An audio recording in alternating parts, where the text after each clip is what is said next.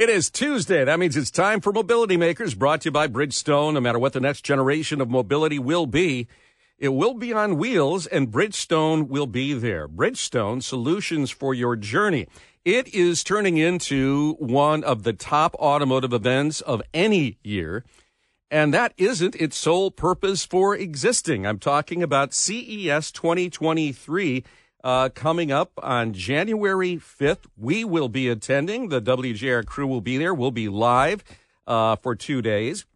We're joined by Gary Shapiro, President and CEO of the Consumer Technology Association, the producer and impresario of CES 2023. Gary, hello.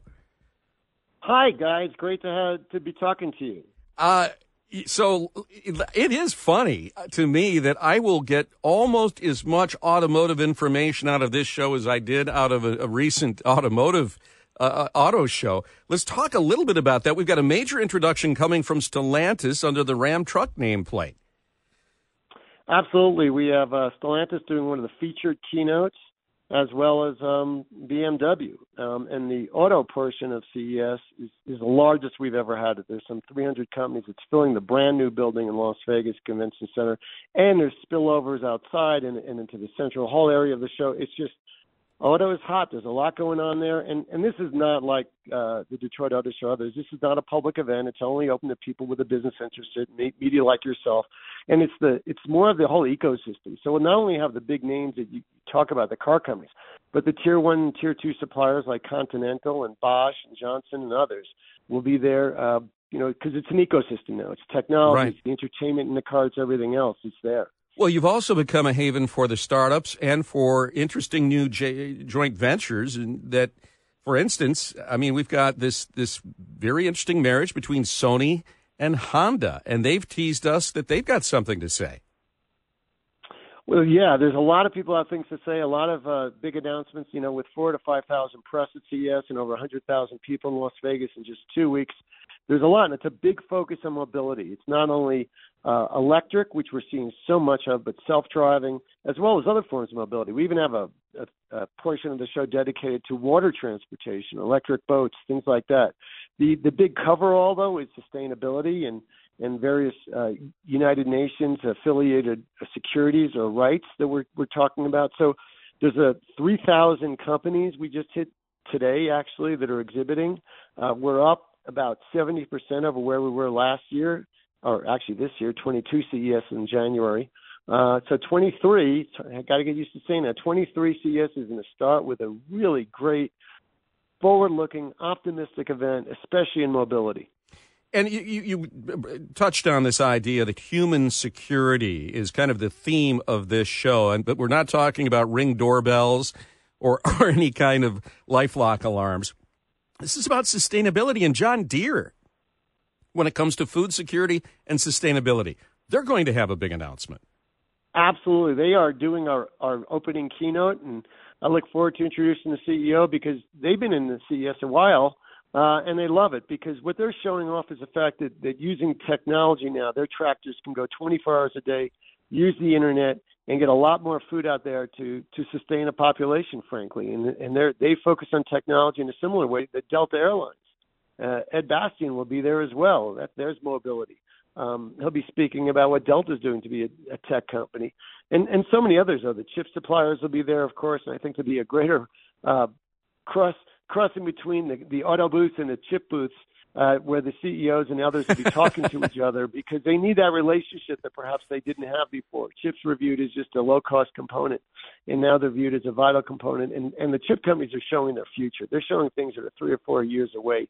And they're also, they're in the business of selling things also. And increasingly, the technology is what part of makes an automobile different. And what we've seen in the last few years of the pandemic is car companies have gone in different directions. Some are focusing on self-driving, some are focused on technology, some are focused on electric, and there's more action going on in the mobility area than perhaps any other area. Well, and I wanted to ask you about that. You penned a marvelous op-ed in the Detroit News talking about AVs. Just because they aren't in our garage yet doesn't mean that future isn't already here. Just touch on some of the things that you wanted to highlight there. Absolutely. I love the Detroit area, the Detroit News, and your radio station because I live in Detroit, the Detroit area, and have for almost 20 years now. But what I'm talking about is self-driving vehicles is really important, and that's where I think the U.S. is falling a little bit behind, frankly, because of our government. We're competing with China and other countries, and they have national strategies. We have had one under Trump and under Obama. Under the Biden administration, they've gone very slow. They've shifted a lot of energy to electric. And meanwhile, we're falling behind because 50 states are creating 50 different laws. You have to change out what you're doing as you go from one state to another. The trial lawyers have taken over. They want their piece, and legislation that went through the entire House almost unanimously a few years ago is not even being voted on now because we have the trial lawyers saying we want to, we make a lot of money off car accidents. We want to slow this down as much as possible. We want to get there and be able to sue people and get our money in, which just takes, we all pay higher insurance premiums, and it's not helpful. 40,000 people died last year in the U.S. from car accidents. Hundreds of thousands were injured, and we could avoid almost all of that because it's mostly human error. We're heading in that direction. Obviously, Detroit's doing a great job of moving towards self-driving. There's, active collision avoidance in many cars and passive in probably most. And that should be cutting down. We'll see that in statistics soon. But we could go all the way there. And, we're focused on electric, which makes a lot of sense. But we have to acknowledge, electricity comes from somewhere, and it does usually come from fossil fuels. We don't have the infrastructure there yet, but we have to move there. And the challenge is the advantage of self-driving is not only cutting down on death and injury, it's also, frankly, removing a lot of the cost out of the car. If you don't have the driver elements in it, you could turn your car into entertainment, to sleeping, to an office environment. You could do so many things, and there's so many great ideas that are out there. And so many startups are getting involved and established companies. We're seeing that, and we'll see it at CES with over 300 exhibitors of auto products, whether it's electric, self-driving, or even more traditional parts of way of making the cars better.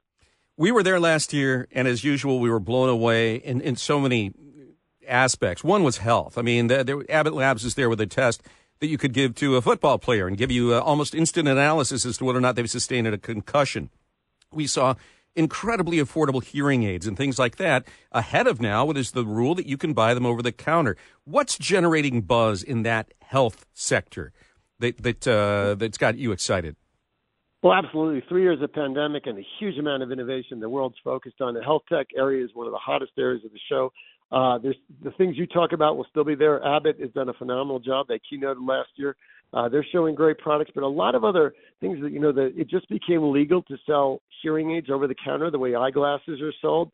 We've worked on that for almost 10 years to get that through Congress. And, the hearing aid monopoly is a big deal. But, companies like Sony has just announced a partnership selling hearing aids over the counter with a major hearing aid supplier at retail, which is great. So we're taking this is important for literally tens of millions of Americans who can't afford hearing aids or they don't want the image that's associated with it. So having a Sony name on there will make it cool again.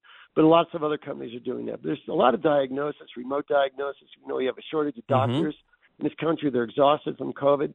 We're not producing anymore thanks to Congress banning new doctors 20 years ago. So we have a fixed number for over 2 decades now, and with shortage of nurses, we have to come up with ways to remote monitor, do telehealth.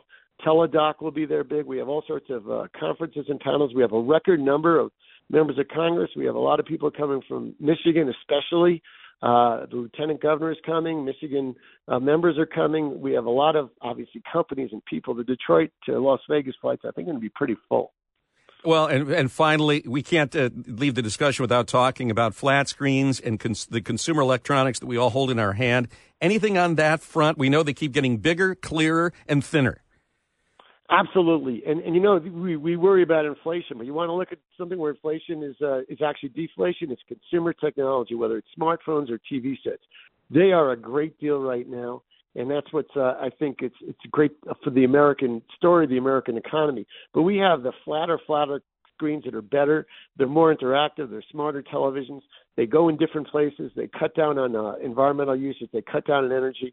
And, of course, there's so many things now where you hook up things to your devices together to get things done when you want, whether it's smart loudspeakers or different electronics that you could put in your home. A lot of people have done some great things in their homes and their cars lately. And it's all about these semiconductor chips, which have gotten relatively cheap. And the fact that sensing devices, which are in every smartphone, are produced in the billions now. So they've gone down to a few pennies apiece. And entrepreneurs all over are coming up with great things. In fact, we'll have over 1,000 startups in Eureka Park where they'll be talking about things from all over the world. And we will be there, and we look forward to it all, and we can't wait to see you, Gary. And I look forward to seeing you there. Thank you very much for coming, Guy.